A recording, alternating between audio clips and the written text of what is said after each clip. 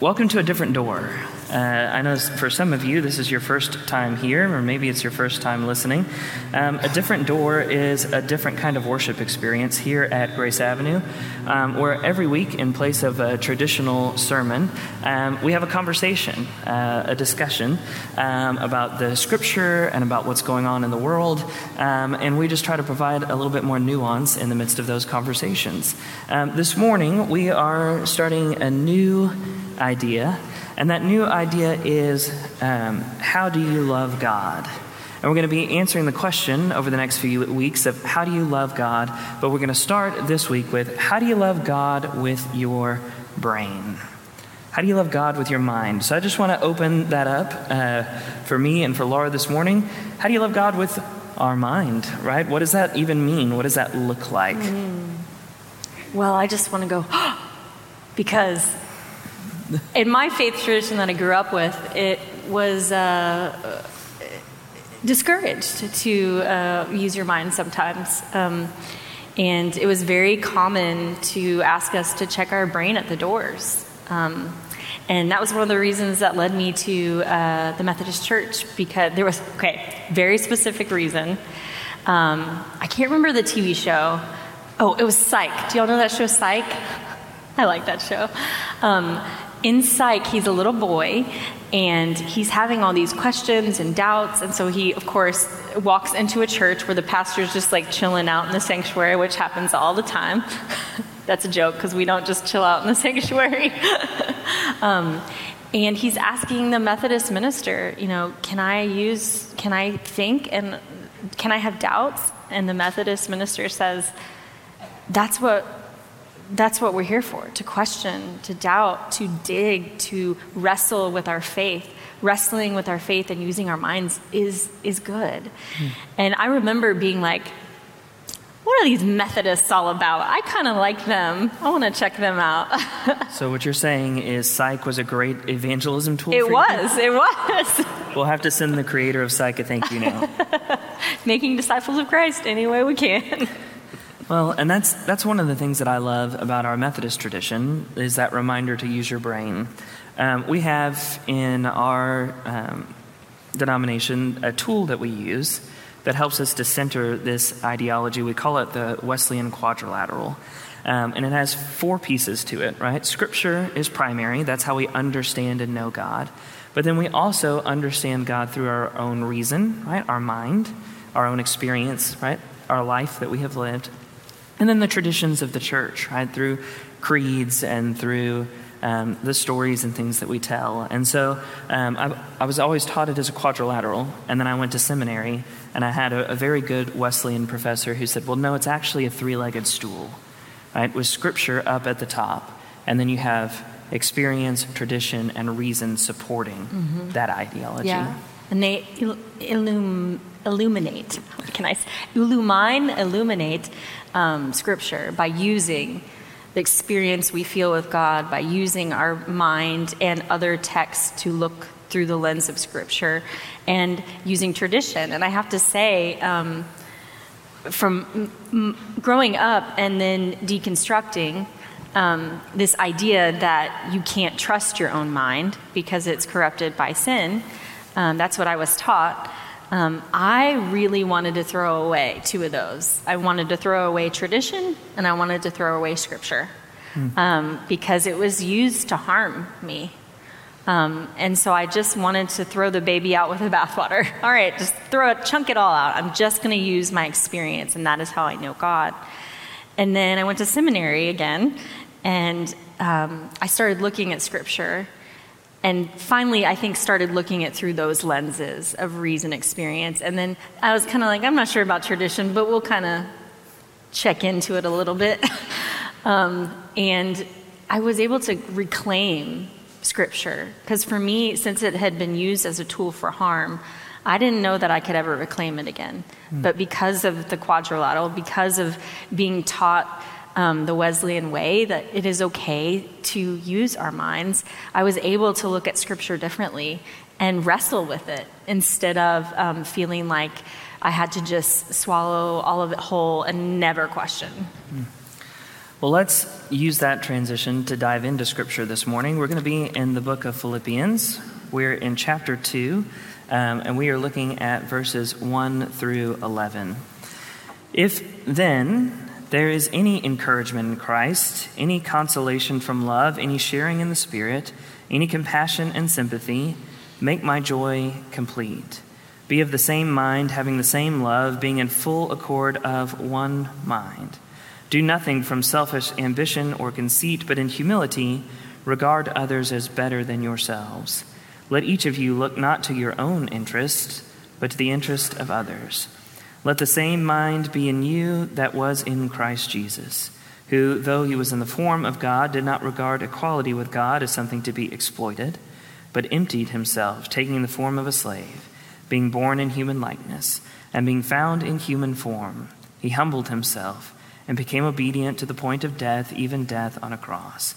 Therefore God also highly exalted him and gave him the name that is above every name, so that the name of Jesus every knee should bend, in heaven and on earth and under the earth, and every tongue should confess that Jesus Christ is Lord, to the glory of God the Father.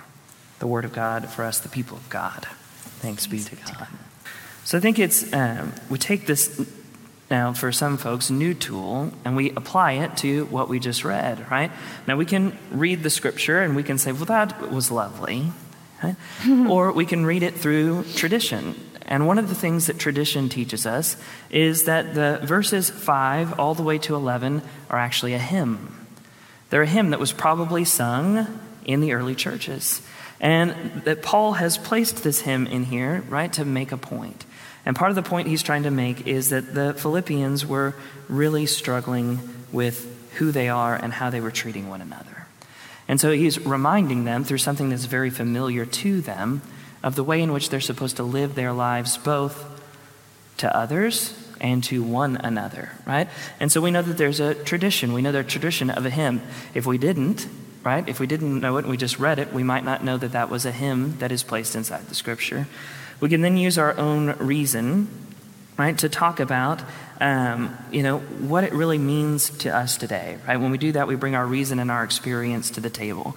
I provide a unique perspective because I'm the only one who's ever lived my life. And so based off of my experiences and the way that I have lived and the things that I have gone through, I provide an illumined light on Scripture that is different than Laura's, that is different than any of yours. It's not good or better, it's just different, right?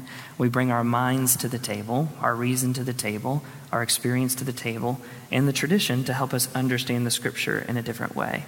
And I think that's really helpful because if we were to just check our minds at the door, then we're not questioning. We're not bringing new things to light. And I think that is the challenge, right, so often with that. There's something, Laura, that we both said when we were talking through this earlier this week, right? It was the opposite of faith isn't doubt. Do you remember that? Yeah. And the response that we both gave for the other part of it?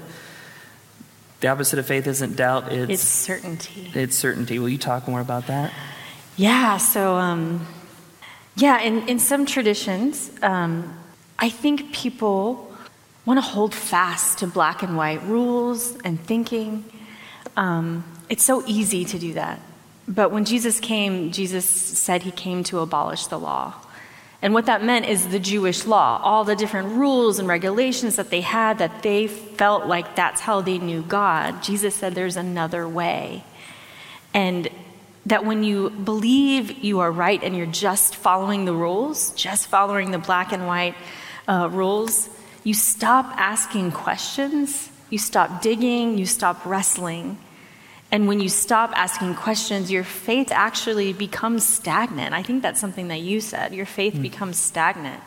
There's this idea that if you have doubt, that somehow your faith is less strong. And I want to tell you, friends, that is not true. In my opinion, and I think in Christopher's opinion, that is not true. We see doubt as something that can help us grow our faith, help us deepen our faith. Not some sort of thing that we must get rid of. The opposite of faith is certainty. because there has to be room for us to grow into the mystery of God. If we are looking at God as one very specific thing, then we have missed the divinity of God. We have missed the mystery. We have missed all the things that God is trying to show us through reason, experience, scripture, and tradition, because we are so worried about being right. And I don't know about you, but when I look at the scriptures, when I look at Jesus' life, he was concerned about way more than the answers. He actually, I think, only answered like how many questions? There's this thing out right now that's traveling Facebook. Yeah. It's like Jesus always answered a question with a question. And they're like, I think he only answered like 3 total outright like declarations that were asked of him. He always asked people to go deeper. So, well, and doubt is biblical, right? There are so many biblical characters who doubt and question, right? You go to Abraham, right? God says, I'm going to destroy this city. And Abraham's like, okay, but like, what if there are 100 good people down there? And God's like, fine, Abraham, right? Like if there's 100 good people, I won't destroy the city. And then Abraham's like, what about 50? And like, fine, Abraham. Like if there's 50, like, what about 20? Like, fine, Abraham. And then finally Abraham's like, what if there's 1? And God's like, just go get Lot, and then I'm going to destroy the city, right? And then you've got Moses standing there in front of a literal burning bush with God speaking to him, and God's like, I want you to do this. And Moses is like, you picked the wrong person. I actually have a brother far more capable, right? Like doubting God to God's face. Yeah. Right, with a burning bush. I think if God came to me in a burning bush, I would just say, yes, sir. Right. Like, you were the chosen one. No, not me, my brother over there. I really want you to do this. Like, okay, you got it. And then, you've got doubting Thomas. You've got David. You've got Elijah. You've got Jonah, who is the extreme doubter in my book, right? Jonah not only says, like, you have the wrong person, he also runs in the opposite direction. Mm-hmm. And then the entire time that he is doing what it is that God has asked him to do, he's doubting God. Mm-hmm. He's saying, God, you're merciful, right? This is a waste of my time, right? And then up into the point of sitting on the mountaintop, Jonah is saying, okay, I know this city is saved, but like, surely you're still going to destroy this thing, right? Doubt is biblical. Yeah, and all through that, God is working through that doubt. Absolutely. It's not going, Jonah, you have doubt, so you are cast out. God is working with Jonah in the journey, right? Yeah, well, somehow or another, things got twisted where doubt got put with faithlessness instead of faithfulness. And so if you had doubts, if you had questions, if you were pushing against the status quo, all of a sudden you just didn't have enough faith. You weren't faithful enough. And that challenge then that we have, especially in our United Methodist tradition, to that ideology is that you're supposed to ask questions. Mm-hmm. One of the things I used to tell my students when I was doing student ministry is my goal as your youth minister is not to give you all of the answers. There are faith traditions that will give you all of the answers, right? Like, oh, you're struggling with this? Here's a chapter and verse for that. Oh, this is happening? Here's a chapter and verse for that. That's not the goal of our faith tradition. Our faith tradition always, and this is what I would tell them, is my goal is to help you to ask bigger and deeper questions so that you can have a greater understanding of who God is and how God is at work in the world. Right. The goal is not to provide answers, because eventually we're going to butt up against the mystery of God. Right? We don't have all of the answers. We could pretend we have all of the answers, but we don't. Yeah. What we do have as we grow in our faith and our understanding is better questions that show us God in a deeper way. Yeah. And I think that's what I love so much about our faith tradition. I was, while you were speaking about that, it made me think of just relationships and how I've been in the dating world, and when you go on a date, you ask questions to get to know someone, right? If you went on a date and they did not ask you any questions about yourself, you might be like, this is weird. Why don't you want to know about me? And, it's same with any platonic relationships. And the questions don't stop, right? You don't, well, I know you completely now. You're never going to change. And our relationship it's the way it is now. We know everything about each other. That's just not true. In any relationship, you're going to continue to go to different places together and get to know each other and learn from each other and learn how you're changing in the way. And that's the same thing with our relationship with God. It keeps growing. There's questions we ask as we grow deeper in relationship with God. And it's not stagnant. It's always growing. I simplified this earlier in my head this week because as we talked about, we just want people to, use your mind, bring your mind to the table. And a lot of people have been told, don't bring your mind to the table. Most of you know I have a 6-year-old son. His name is Benjamin. He'll be 7 in 2 weeks. But he was doing something this week, and I just looked at him and I said, use your head. What are you doing? Right? Use your mind. What are you thinking right now? I think oftentimes God has to be up there going, please just use your head, right? Don't just take that at face value. Ask a question, right? Yeah. I gave you the ability to ask questions. Please ask a question. Yeah. And I think the challenge always is, especially in conversations I've had with people who have deconstructed out of a faith tradition into this one, is, well, I didn't know I could ask questions. Because every time I asked questions before, I got shut down, or I made people uncomfortable, or I was pushing against, and so I've never been allowed to use my mind before. And I'm comfortable. I know not everybody is. I'm comfortable not having all the answers, right? I have a 7-year-old, a 3-year-old, and a 10-month-old. I don't know the answers to a lot of questions, right? Right. But I'm also comfortable going to find the answers, right? And sometimes that's a journey that we have to seek through. Well, I think the metaphor of, you as a father and your children is really great to see how our relationship with God is, that sometimes we as spiritual children of faith come to our parent and ask these big, 3, 4-year-olds, 6-year-olds ask these big existential questions, right? And you're like, I don't know how to explain this to them. They're only 6 or they're only 3.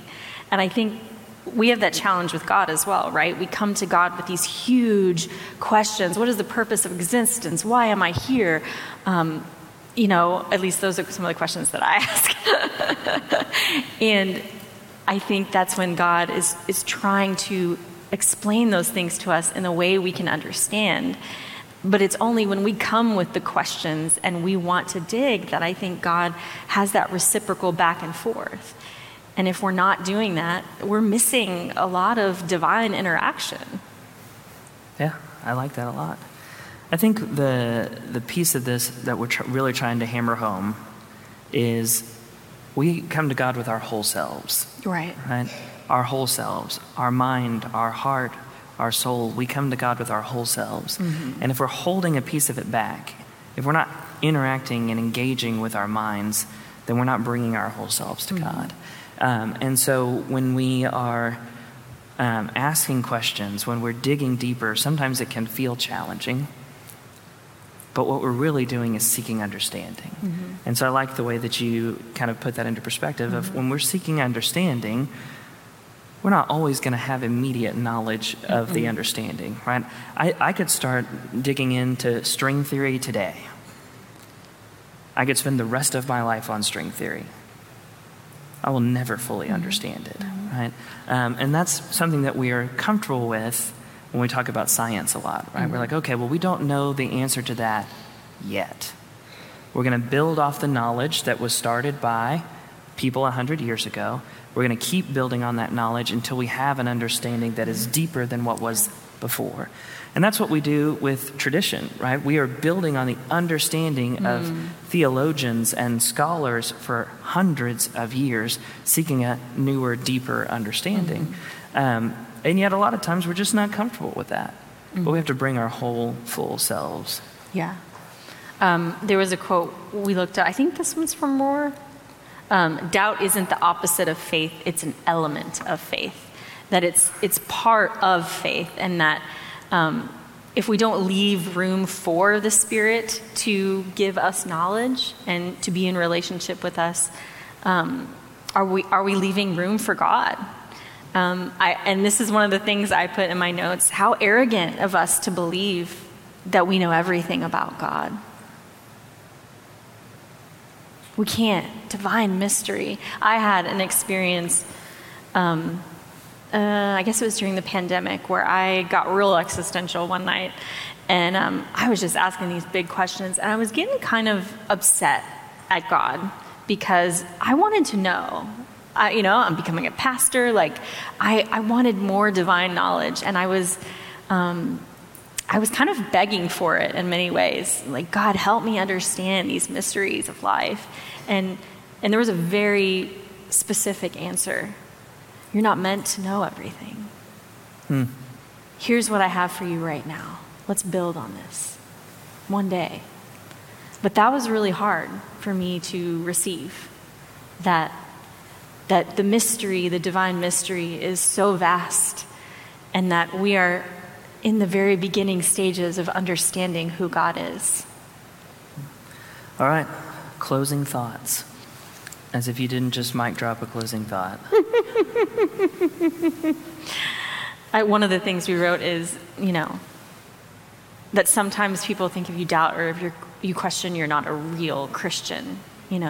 I've been called an atheist for doubting and having questions. And I guess my final thought would be, please don't ever feel like you're sinning by questioning, because you're leaving room for new knowledge to come. Yeah. I think I'll tie into that as well, which is back to where we started. Each of us brings a unique viewpoint based off our life experiences. And every time we come to Scripture, we come to it in a new way. Because every time we come to it with new life experience. And so as new people come into our community, we are offered fresh expressions and fresh viewpoints, and it can be so powerful to our understanding of who God is and how God is at work in the world. As always, we want to continue the conversation. So if you want to talk more afterwards, Laura and I will be around. If you want to send us an email or if you want to go out for coffee, we are always willing to talk theology with you. So let's continue the conversation.